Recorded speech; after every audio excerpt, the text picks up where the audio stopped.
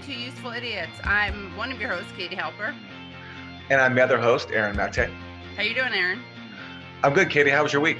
It was good. Thanks for asking. I actually, on Monday, went to a very fun block party celebrating the freedom of Stephen Donziger.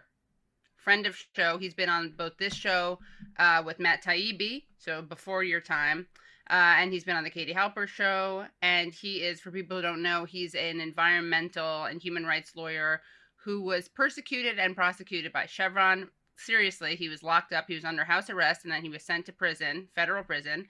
And then he was allowed to serve the rest of his sentence out under house arrest again. And when he was under house arrest, he had like an ankle monitor and everything, and he had to check in with the halfway house.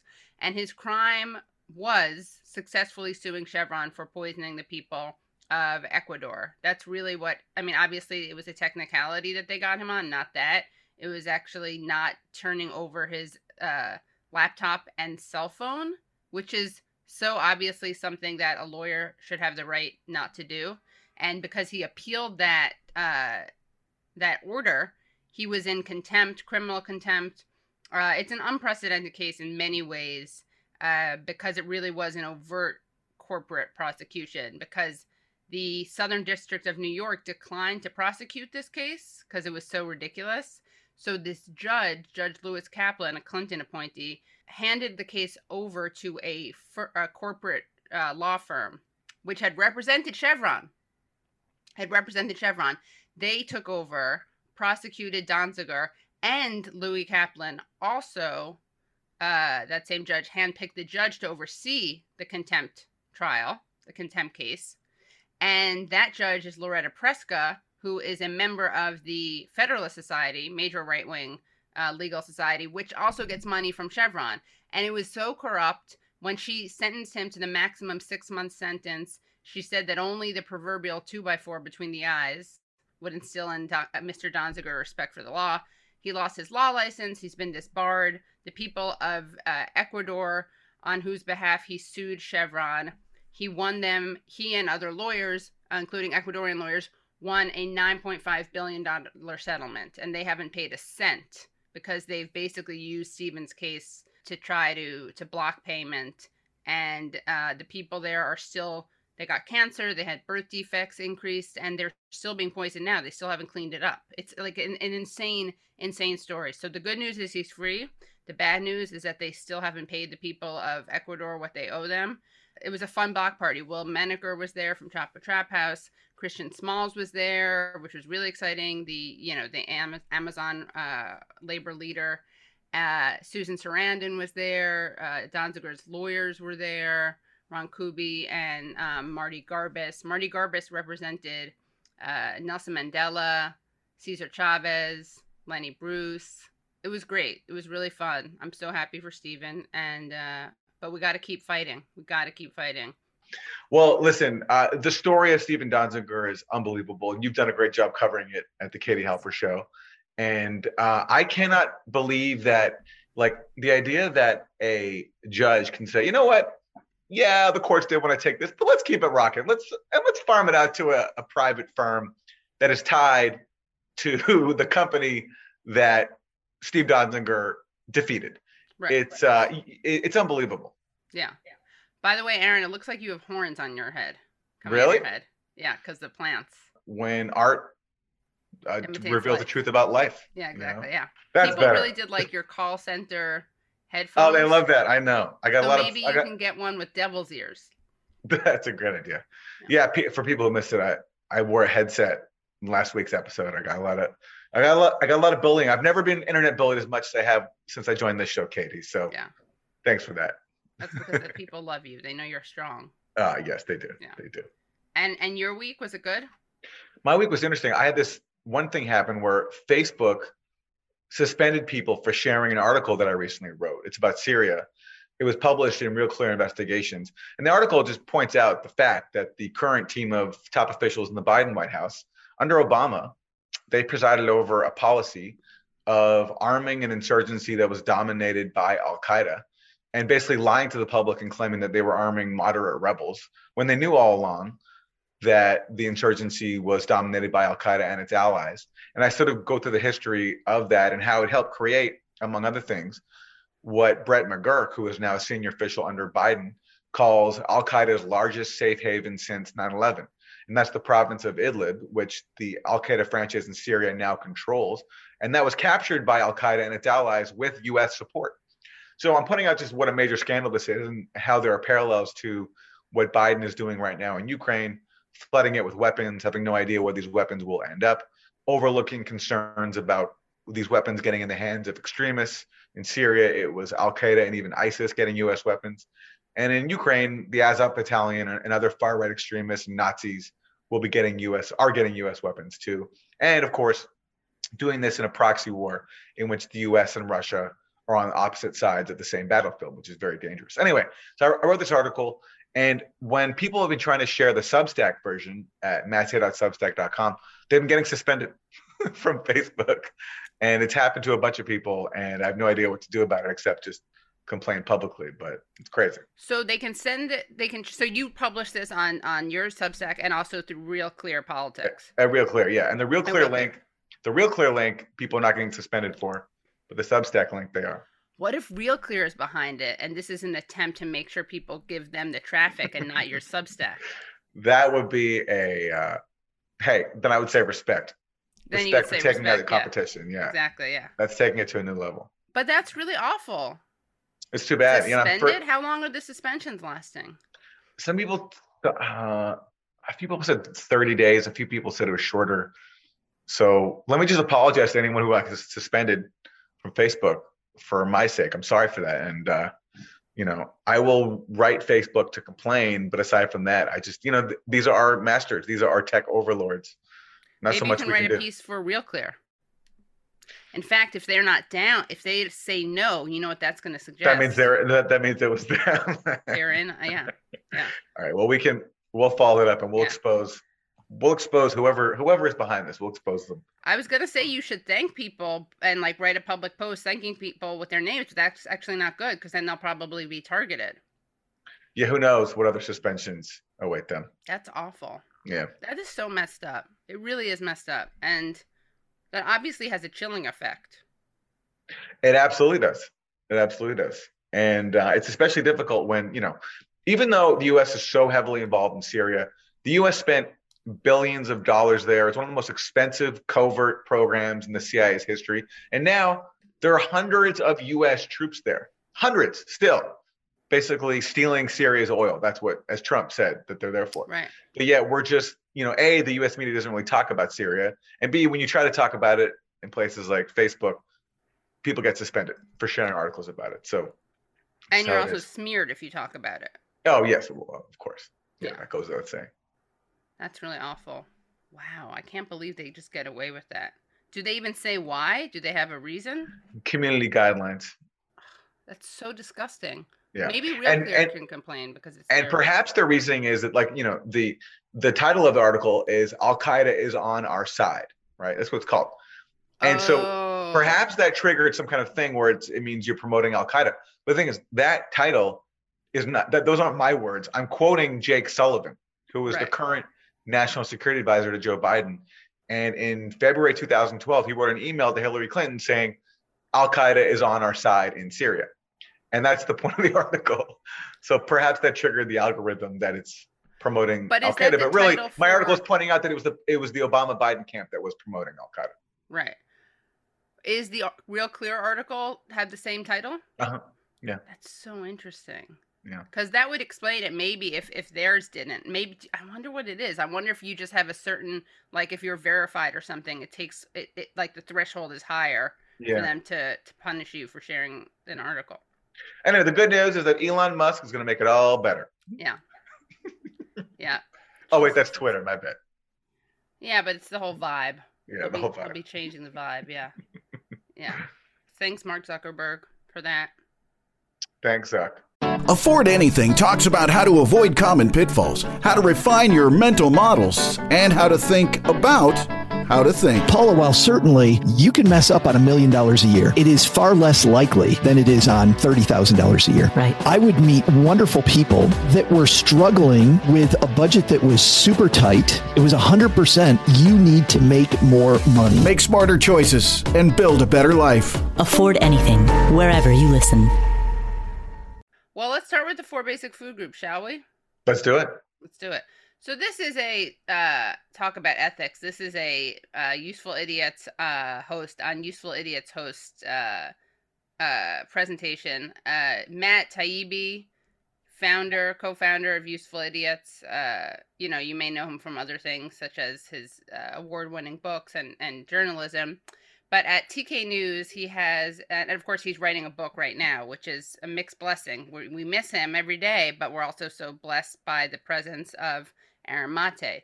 So he has a piece up at his Substack, The Gentleman's Agreement When TV News Won't Identify Defense Lobbyists.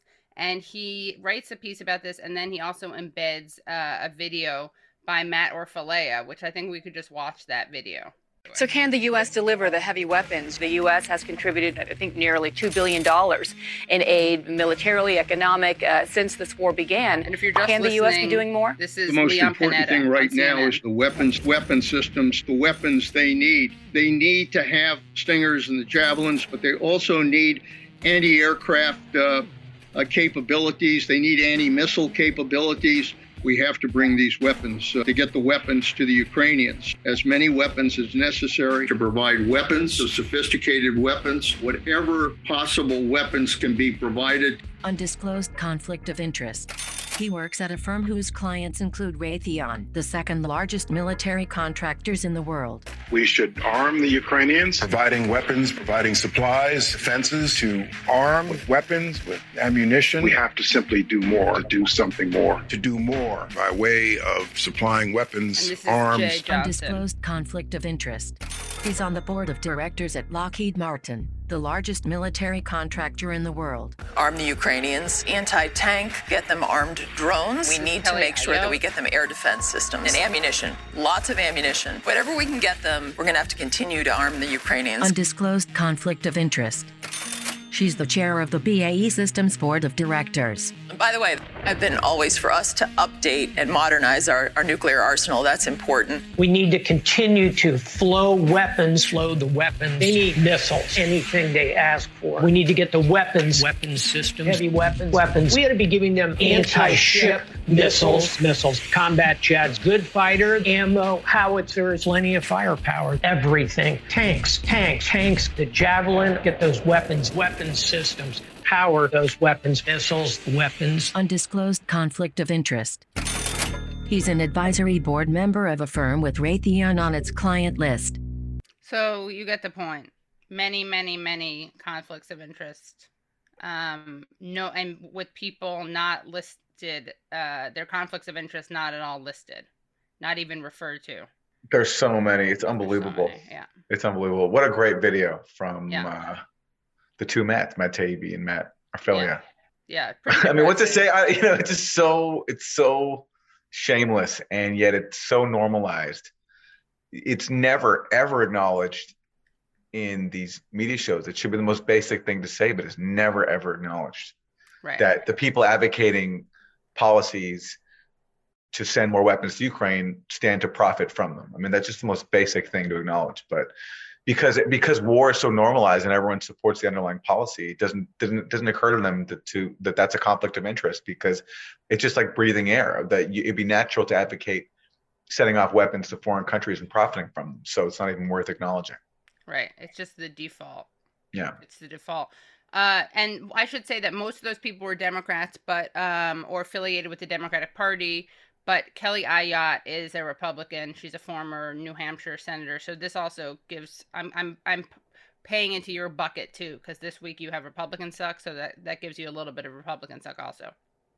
Well, it's always good to have crossover. Yeah, cross-pollination. Yeah. All right. Well, speaking of Republican suck, I have this week Greg Abbott, who is the Republican governor of Texas, and he came up with a pretty interesting scheme to try to stick it to Joe Biden when it comes to the border and the surge in refugees and migrants coming from across the southern border. And basically his plan was, well, he announced it on Sean Hannity's show on Fox. So let's watch that first, and then we'll see how it's going.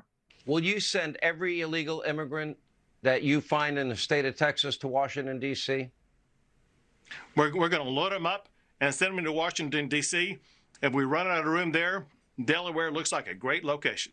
So that's Greg Abbott. He's the governor of Texas. And he's come up with this plan basically where he's going to pay for buses to take migrants from Texas to Washington, D.C. And this has actually begun. And the results are really interesting. Most of the migrants who have been interviewed about this are expressing gratitude because they're saying that basically that these buses are bringing them closer to their desired destinations, especially Miami. So we have another clip of Newsmax, which is a right-wing channel, which interviewed some migrants arriving at Washington, D.C.'s Union Station. Said that they know that they are a prop in all of this, but they wanted to come anyway because this allows them to get a ticket to where they're going. Some of these migrants told me that they want to go on to Miami. They said they are very excited to be here. They feel welcomed.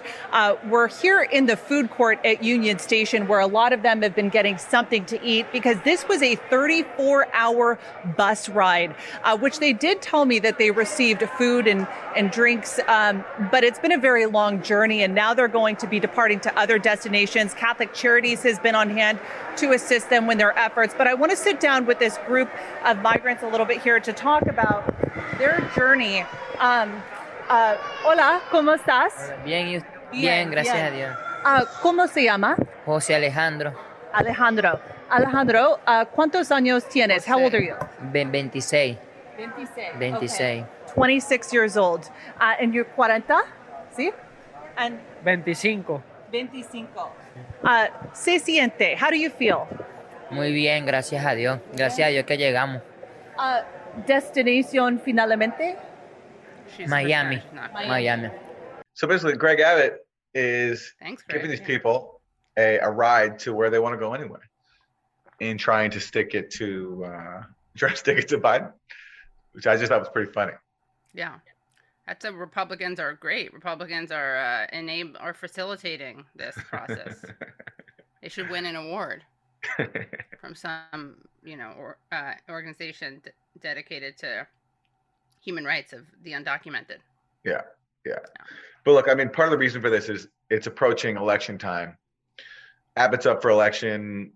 The midterms are coming up, and Republicans, they don't challenge Democrats on any of the areas where Democrats actually really suck. So, for example, especially in my opinion, on presiding over a proxy war, presiding over a proxy war in Ukraine. But Republicans support that proxy war. So they have to find other issues that they can try to look tough on, and picking on refugees and migrants is always a tough choice for them. Yeah, because they suck on all the things that Democrats suck on, but even more usually, although not more with Ukraine. But not more with Ukraine. It's pretty, yes. So that's my Republicans suck. They really do. Well, let's move on to Isn't That Weird? Aaron, you've been in like annoying phone calls or Zooms or Zoom calls or meetings, right? And you just really would love to get out of it, right? Mm-hmm. We've all been there. Sure. So, Wilson, can you click on the link to the soundtheexcuse.com? Stuck on a stressful video call? Then try sounding one of our excuses below and take a moment to escape. All right. Actually, we should. So you can play a sound effect that makes it seem like there's an emergency that you need to tend to. So actually, Aaron, close your eyes because I want to pick some of these and I want to see if you know which one it is. So Wilson, let's play top. Let's see, second row all the way to the left. What do you think that is, Aaron? I'm supposed to be able to tell what that is based on that noise. Well, I mean, I would then follow up by saying something. This one's a weird one. I don't know if I would ever use this one. But that one is a dodgy tummy. Dodgy tummy. Okay. Yeah. Okay. So play that again. Let's say, here, keep talking to me, Aaron. Talk to me like we're talking on a Zoom chat. Okay, go. Okay. Hey, how's it going? Anyway, so the first quarter numbers are in. Sorry about that. I just have sorry, that's my dodgy tummy. I'm going to have to call you back. That's pretty good. That's pretty good. Sorry Okay, I see it. I hear a dodgy You tummy. hear it, right? Yeah. Yeah. Which other one should we do, Wilson? It's up to you. Some of these make sense, like you spilled tea on your computer, there's a food delivery, but when is there going to be a stampede coming? Oh yeah, let's play that one. I'd love to finish this meeting, but there's a stampede of cows coming, so we're gonna. Oh my God! Well, I was gonna share with you the quarterly feedback on the Wilson file, but I guess you can't because you have a stampede coming. Okay, well I guess you can go. All right, let's do one more. Close your eyes, Aaron. So how are those quarterly reports looking, Aaron? Oh, well, sorry, someone's knocking on my door. I can't answer that really important question. Yeah. That's good. Oh, yeah. It sounds like someone's stuck in the loo. Listen, they're British. This is really smart. This is really smart, right? So I'm on board. And then if you scroll down all the way, Wilson, if you're wondering what this is from, if it feels a little gimmicky, it feels a little bit less like some naturally altruistic tool for helping people get out of meetings. No one should have to make an excuse to look after their mental health. If you would like help or advice on how to manage your mental health whilst working from home, visit thebookofman.com. That was a cool idea to give people an out for their Zoom calls. Yeah, and we'll have to link to it so that people can use it. All right, so for Isn't That Terrible, we have a story from High Times. Oh my gosh. And the headline is Bride Caterer Accused of Lacing Wedding Food with Weed. I don't know. Could be great depending on how it goes. Alanis Morissette never sang about weed on a wedding day, but for one Florida bride and caterer, there was some good advice that they just didn't take. Here's the story via CNN and other media reports. 42-year-old bride Danya Shea Svoboda and 31-year-old caterer Jocelyn Bryant have been charged with culpable negligence, delivery of marijuana, and violating Florida's Anti-Tampering Act, stemming from a February wedding in Longwood, Florida, that turned into a serious buzzkill.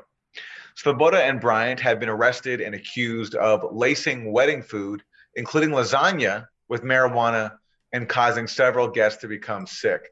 The affidavit says the bride agreed to and allowed Jocelyn Montrenice Bryant to lace the food she served with cannabis, unbeknownst to the attendees, many of whom became very ill and required medical attention. Deputies arrived at a community clubhouse in Longwood that night to find several guests receiving medical attention. For some, the evening was anything but enchanting. CNN reported that one woman who attended the wedding told an investigator that while she was at the hospital, she felt paranoid and believed her husband wasn't telling her the truth about other family members, and that her son-in-law had died and no one was telling her. She also said she became loud and unruly in the emergency room and had to be given medication to calm down. Wow. This is truly terrible in my opinion. This is truly terrible. I would, I've had paranoid experiences off of weed before, and it was not pleasant, but at least I knew that, I had consumed weed. So I was able to have some perspective on it. But in this case, these poor people didn't know. They just think they're eating wedding cake. I mean, what if you're sober? Like, what if you've had a drug problem before? Yeah. They probably really were hungry. Probably got really bad munchies. Well, and the problem there is if you're hungry, then you go back and you eat more wedding food and you get higher. Right. So it's a vicious cycle. Yeah, it really is. Yeah. That's just very bad PR also for the cannabis movement. Terrible. It's going to set them back. Yeah, it really is. It's going to set them back. You never violate people's consent. No, definitely not. No. Yeah. All right. Well, hey, I mean, I'm sure maybe someone had a good time, but overall, I think that counts as terrible. So we have a great guest. I'm so excited to be bringing him on. Michael Hudson is president of the Institute for the Study of Long-Term Economic Trends, ISLET, a Wall Street financial analyst and distinguished research professor of economics at the University of Missouri, Kansas City. He is the author of several books, including Superimperialism, The Economic Strategy of American Empire. He is an economic advisor to governments worldwide. We don't have time to read his entire biography because he's so prolific, but here's something I have to include, which is that in 1984, Hudson joined Harvard's archaeology faculty at the Peabody Museum as a research fellow in Babylonian economics. A decade later, he was a founding member of the International Scholars Conference on Ancient Near Eastern Economies, an international group of Assyriologists and archaeologists who analyze the economic origins of civilization. Isn't that cool? Really cool. Yeah. And you can find out more about Professor Hudson and follow his work at michael-hudson.com. All right, let's hear from Michael Hudson.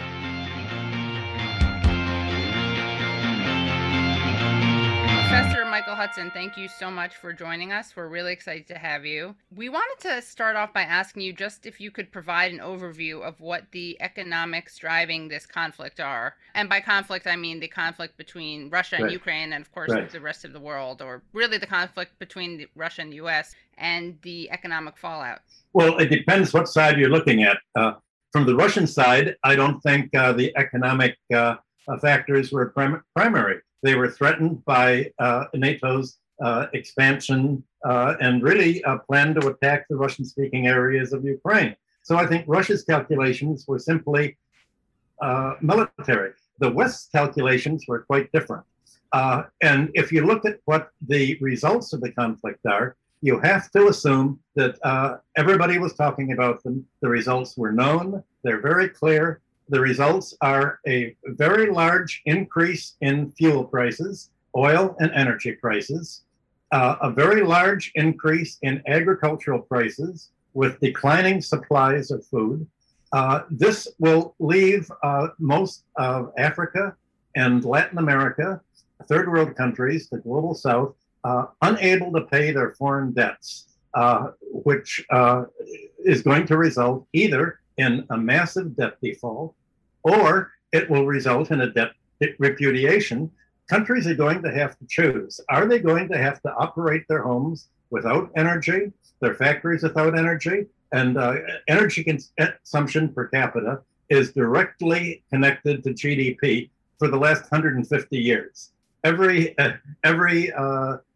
chart shows energy use and GDP and personal income go up together. So what are countries going to do when they can't afford to pay the higher prices for energy? Well, Janet Yellen, who was the Federal Reserve head and the Secretary of the Treasury, says, well, what we're going to do is use the International Monetary Fund to preserve America's unipolar hegemony. I think she used almost those words. We have to keep American control of the world, and we're going to do it through the IMF. And that means, in practice, using the IMF to create special drawing rights, which will be sort of like free money, the bulk of which will go to the United States to support its military spending abroad for all of this huge military escalation. And it will enable the IMF to go to countries and say, we will help you pay your debts and not be foreclosed on and get energy. But it's conditional, unusual conditions. You have to lower your wages. You have to pass anti-labor legislation. You have to agree to begin selling off your public domain and privatize. The energy and food crisis caused by the war, the NATO war against Russia, is going to be used as a lever not only to push privatization, largely under control of U.S. Investors and banks and financiers, but it's also going to lock countries into the U.S. orbit all the more, both the global south and especially Europe. One casualty is obviously going to be Europe and the euro. The euro has been plunging in value day after day after day as people realize that it's lost its export markets in Russia and much of Asia, and now at home too, because exports require energy to be made. Its cost of imports are going up, especially of energy. It's agreed to use, I think now it's $3 billion to build new port facilities to buy U.S. natural gas liquefied natural gas at 3 to 7 times the price it's paying now, which will make it almost impossible for German firms to produce fertilizer to grow crops in Germany. The euro is plunging. The largest plunge of all has been the Japanese yen, because Japan imports all of its energy and most of its food, and that's keeping its interest rates very low in order to support the financial sector. And so the Japanese economy is being sacrificed and squeezed.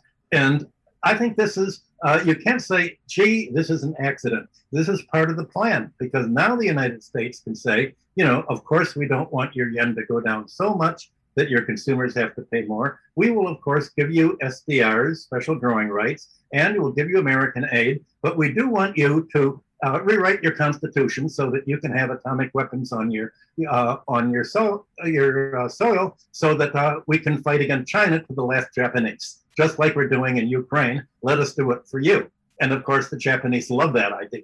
The government loves that idea.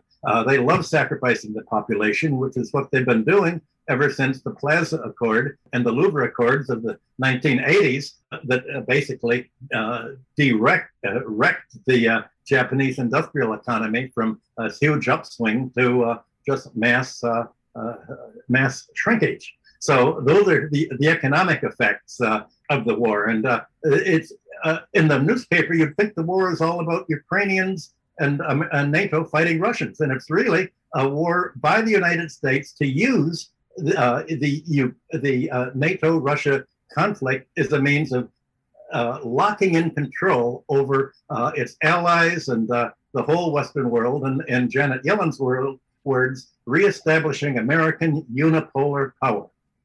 And do you think that, I mean, it's assuming that this is the U.S. strategy, taking your argument at face value, do you think that this strategy will succeed?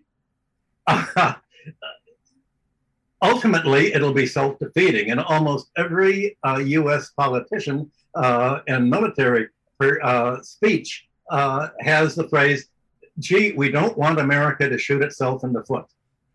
And obviously, they're all worried about it. It's a huge gamble. Apparently, the military was not even consulted in the sanctions that were put against Russian energy. And the military wasn't consulted even on much of the plans by the State Department and the National Security, the neocons that are running the NATO war. And so obviously there's a lot of doubts within the military, but they don't speak up. That's not what they do. It's amazing that in Europe, the only opposition to this is coming from the right wing, people like Marine Le Pen, not from the left wing. So the left wing in Europe, I shouldn't say the left, I should say what is now the right wing, the social democratic parties, the Labour Party. Those are the parties that are thoroughly behind NATO, and there doesn't seem to be a political alternative in these countries except going along with the policy that's going to squeeze their balance of payments and lock them into dependency in the United States. So what seems to be happening if there's no fight back on the part of Europe, obviously, if you look at the United Nations vote on whether to come out with a policy against Russia, many countries either abstained or voted against it. So the big economic result is structural. It means there's like an iron curtain between the white Western world, Europe and North America and the Five Eyes, and Eurasia, China, India, and Russia, and their surrounding territories. And if you have China, India, and Russia, or what Mackinder called Eurasia, the world core, then you're going to have the rest of Asia coming along. The question is going to be what happens with Taiwan, Japan, and North Korea. They're pretty much up for grabs. And 2 days ago, the NATO leader, Stoltenberg, said that NATO has to have a presence in the South China Sea. that NATO has to defend Europe in the Pacific, in China. So you can see the conflict that's coming there.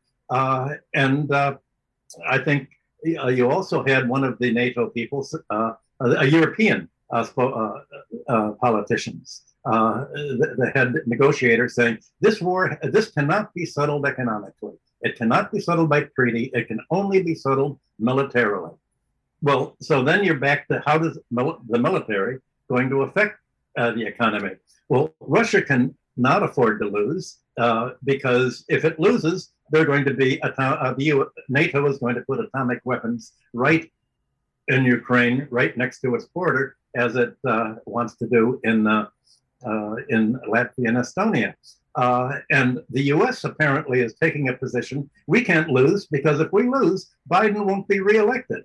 And Biden needs apparently is now running the military and economic campaign with a view towards how can he be reelected in November, with the only real variable in the American strategy being the American public itself, which unfortunately there's almost no discussion of what we're talking about today, except your show, the internet, Saker, the others. So everything is up for grabs.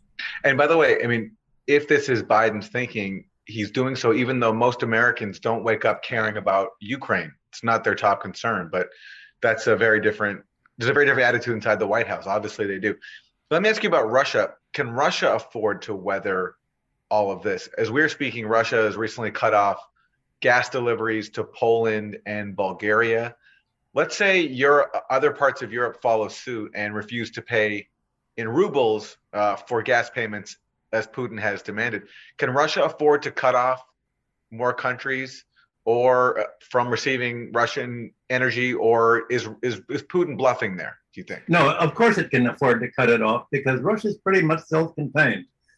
If you look at how it survived the 1990s and the shock therapy, any country that could survive the shock therapy, nothing is going to be that serious again. So it's shown that it can survive 20 years ago, 30 years ago, and it can survive much better than Europe can survive. Michael, let me push back there. It survived, but the 90s took a very heavy toll on Russia. Yes, it did. Absolutely. So are you suggesting that Russia might face that again? No, I don't think it'll be that serious again, because now it has the support of China and other India, other countries. Before, it was completely dismantled from within. Now it's not dismantled from within. It's rebuilt, certainly its military. It's rebuilt enough of its economy and made enough links with other economies who are politically supporting it, because Biden has said again and again, we've got to destroy Russia, because if we destroy Russia, we will cut it off from China, and then we can go against China as our real enemy. So we've got to cut up the world that is potentially opposing us. First Russia, then China, maybe India too. And he's been very explicit in this, so you can imagine where this leaves China and India. India's already said, well, look, we're economically linked to Russia. We're going to continue to link. Russia's foreign reserves were stolen in the West, and it's going to basically work with China to create some kind of just mutual currency swaps, like United States arranges with Europe and other countries currency swaps, so that they can hold each other's currency. And China knows that ultimately it'll be repaid through a new pipeline to deliver gas to China. So what I think a decision has been made in Russia that it's decoupling with the West, certainly decoupling from Europe, decoupling from the United States, except for marginal trade, and reorienting itself towards the West, because it can't afford to deal with the West on these terms anymore. So yes, it's going to be painful, but I think the Russian people who get a very different report of the war and the violence and terrorism that's going on than the American press has. The Russians seem to be 80% behind Putin, And it's not like it was in the 90s when they were utterly demoralized. And so how does this end?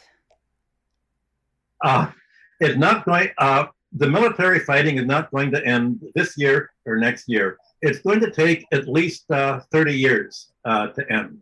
And it will end probably with a split between the West, Europe and the West on the one hand, and Eurasia on the other hand, with more and more of Africa and South America linking itself to the Eurasian economy as Europe and the American economies shrink. Almost everyone sees shrink. I think President Xi of China said the other day he sees that the American economy is shrinking, and certainly the European economy is shrinking for a decade, or as long as it continues the neoliberal course. And I think that's pretty obvious.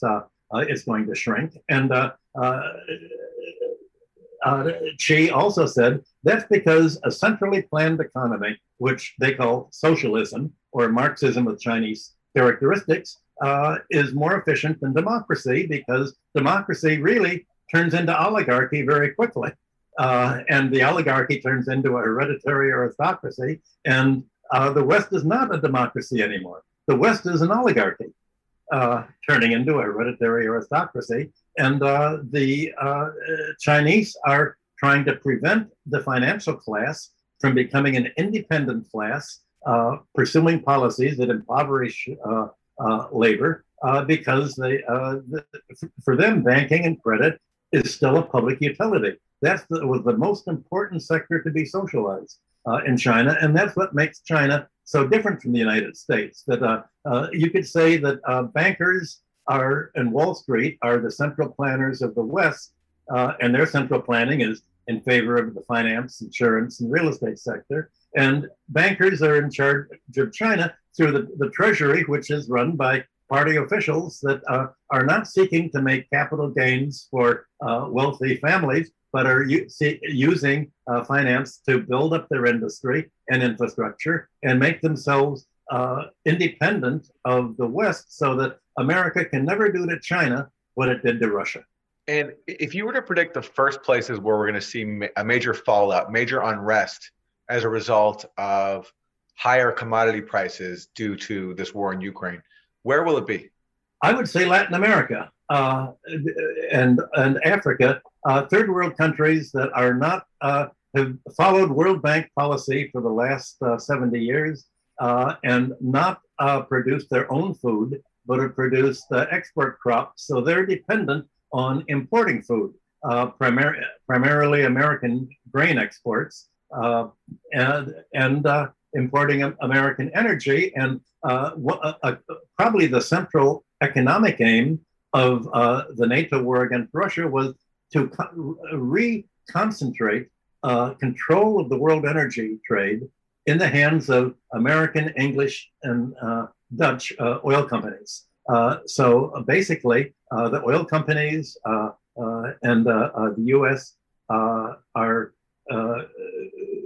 going to let the third world countries go into a crisis. If they default on their bonds, then the United States gets to, and the bondholders get to treat Latin America like they treated Argentina and try to, or Venezuela, and grab whatever assets they have outside of their country, like Venezuela had investments in the United States and gold that it left in the Bank of England that were grabbed. There's going to be just a huge asset grab that is supposed to be how this unfolds. And the most obvious assets to be grabbed are going to be in Latin America and Africa, maybe some Asian deficit countries. So this is the weakest link, and that's why there's this fight within the IMF at the upcoming meetings to create these special drawing rights to give the money on the condition that there's a class war. So what we're saying really isn't a war between NATO and Russia, it's a class war of the neoliberals against labor across the world to establish the power of finance over labor. And so do you think that there's a threat of an even worse hunger crisis in this world, one that we're not talking about and should be preparing for? A threat. That's the objective. Yes, of course. That's what they're aiming at. If you read what Klaus Schwab says at the World Economic Forum, he said there are 20% too many people in the world, especially in the global south. This is what all the big foundations are for. The billionaires, they all say we've got to thin out the population. There are too many consumers that don't produce enough wealth for us. If they produce wealth for themselves, that doesn't count because that's not for us and we don't get it. Yes, that's not going to be an accident. That is obviously anyone who looks at the basic economic trends can see that this is inevitable, and you have to assume that this was discussed as part of the whole big neoliberal plan of the Biden administration and the deep state behind it. How different is this from what we saw with Trump? How continuous or how much of an aberration do we have between the different administrations? It's pretty much the same. The same groups are still in control. Trump was going to appoint that general who was going to basically clean out the State Department and the CIA, but his son-in-law convinced him not to appoint this person, and Trump didn't have anyone in his administration able to close down this whole neocon group there. So basically, he let them destroy. Essentially, they just ignored what he did. He wanted to withdraw troops from Syria, and the army just refused to withdraw the troops. Nobody followed his orders. So he was an aberration politically, but the presidency of the U.S. these days is pretty much a figurehead for the deep state behind him. So I don't think there's that much difference. The Republicans are as much behind this plan as the Democrats. Let me ask you about the economic toll on Ukraine from this conflict, and not just from Russia's invasion, but the last 8 years since the U.S.-backed coup. And maybe we can start with what happened in the fall of 2013, because the conventional story that we get told a lot in the U.S. is that basically this whole crisis began when Ukraine when Ukraine was in talks with the EU under Yanukovych, the ousted president. And Yanukovych was going to sign this agreement with the EU, and that's what most Ukrainians wanted. It would have brought liberty to Ukraine, and then Russia basically sabotaged it and told him and ordered him not to. And that's when Ukrainians came out to protest. This is not, you're not saying this, Aaron, right? You're saying this is the mainstream narrative that we've been fed. Yes, this is the mainstream narrative that we've been fed. And so that's when Ukrainians came out to protest with the Maidan Revolution, as it's called. And that's what led to the coup in February 2014 that ousted Yanukovych. Can you talk about, what that narrative gets wrong, especially the actual terms of the agreements that Yanukovych was being asked to sign by the EU and what that would have meant for Ukraine? Well, Russia couldn't really tell Yanukovych what to do because Yanukovych was always independent. Russia offered a better deal, and Yanukovych said the deal that the EU was offering would make it much poorer than the continuation of the relationships that it had with Russia, which, after all, were its traditional relationships. So Yanukovych didn't sign the EU deal. And at that point, it wasn't the Ukrainians that protested. It was a neo-Nazi group that was positioned that set itself up with snipers all around Maidan Square. And it was the Nazi group that began firing on the policemen to make it appear as if it were the government, and to fire on the general crowd. So basically, the coup was sponsored by the United States, who put in the officials that were designated by Miss Nuland, and the Ukrainians had hoped that somehow joining the EU would make them prosperous. Well, that's the myth that Europe had, that if it would only take U.S. advice, it would end up as prosperous with as many consumer goods as the United States, and it was all a myth. But when Yanukovych and his board looked at it. They said, well, we're not going to make money this way, basically. And the kleptocrats who were running Ukraine at that time, the Ukrainians weren't running Ukraine. It was considered by the World Bank and every agency to be the most corrupt country in Europe. And the kleptocrats thought, wait a minute, if we sign that, then the Europeans are going to take over our property. And they're going to want to buy us out. And we're going to end up with some yachts and some real estate in England, like the Russian kleptocrats. But we're not, it's really going to be a giveaway. So they were certainly behind Yanukovych and saying, this is not a good deal with this. That's when the U.S. decided that it needed the coup. And even at that time, it realized that it had the idea of long-term fighting against Russia as the first domino to fall to fight against China. That was in the discussion already at that time in 2014. Right. Carl Gershman is the former head of the National Endowment for Democracy. He called Ukraine, quote, the biggest prize in what he saw as a struggle against Russia. And he thought that actually bringing Ukraine into the Western orbit would actually lead to regime change even in Russia and lead to Vladimir Putin's downfall. Well, he was a Trotskyist and a neocon and yes. a virulent Russia hater. An example of that great Trotskyist and neocon trajectory that we see. Yeah. So much. One small point, though. I think the protest that happened initially against Yanukovych, I think that was actually a large mass of people. That wasn't neo-Nazi. I think the neo-Nazi... Right. But they didn't do the coup. They weren't behind the coup. The coup was definitely the far right, as they've even taken credit for, openly. You mentioned the kleptocrats in Russia. Let me ask you about that.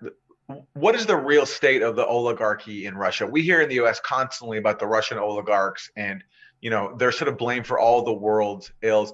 What is the actual reality of Russian oligarchs? How has that evolved under Putin? This oligarch class was obviously created under Yeltsin with the advice of U.S. Technocrats who came in. What is the actual power of the oligarchs in Russia now and their relationship with Vladimir Putin? And to hear the rest of the interview, please go to usefulidiots.substack.com. Well, that was great, huh? Really interesting.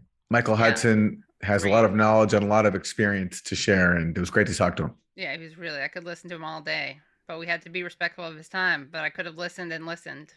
So many great stories from the personal to the political.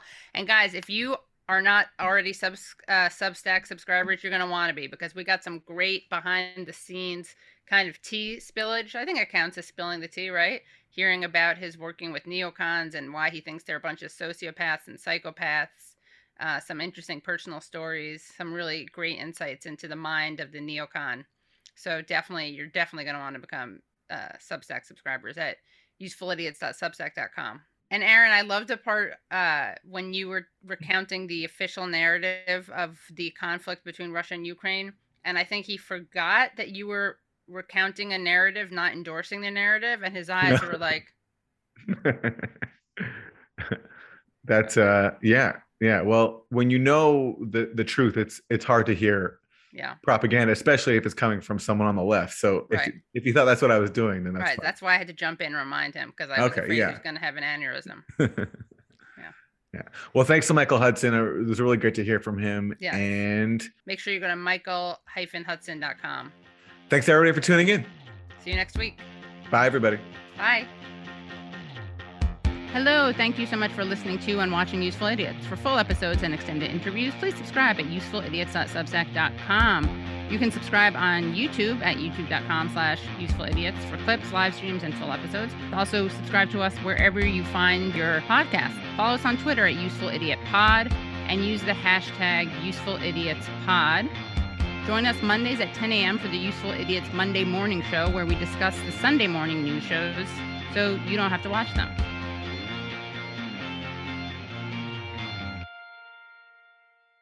The Bigger Pockets portfolio of podcasts are worthy of your investment. We're having a real conversation as real estate investors. New episodes available every day. It's important to buy where it makes money and not necessarily where you want to travel to. Bigger Pockets, On the Market, Rookie Real Estate, or Money Podcast. The purpose of flipping is to create more cash so then you can reinvest into other types of properties. The Bigger Pockets Podcast on YouTube or wherever you listen.